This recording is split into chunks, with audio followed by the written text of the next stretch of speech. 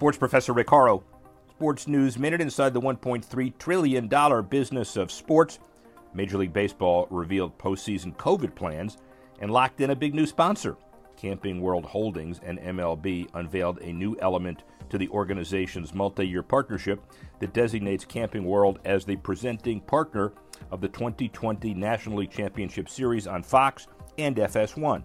With the new extension to this multifaceted partnership, Camping World will further expand its brand awareness with an integrated marketing platform that reaches millions of MLB fans throughout baseball in broadcast, digital, social, and mobile platforms.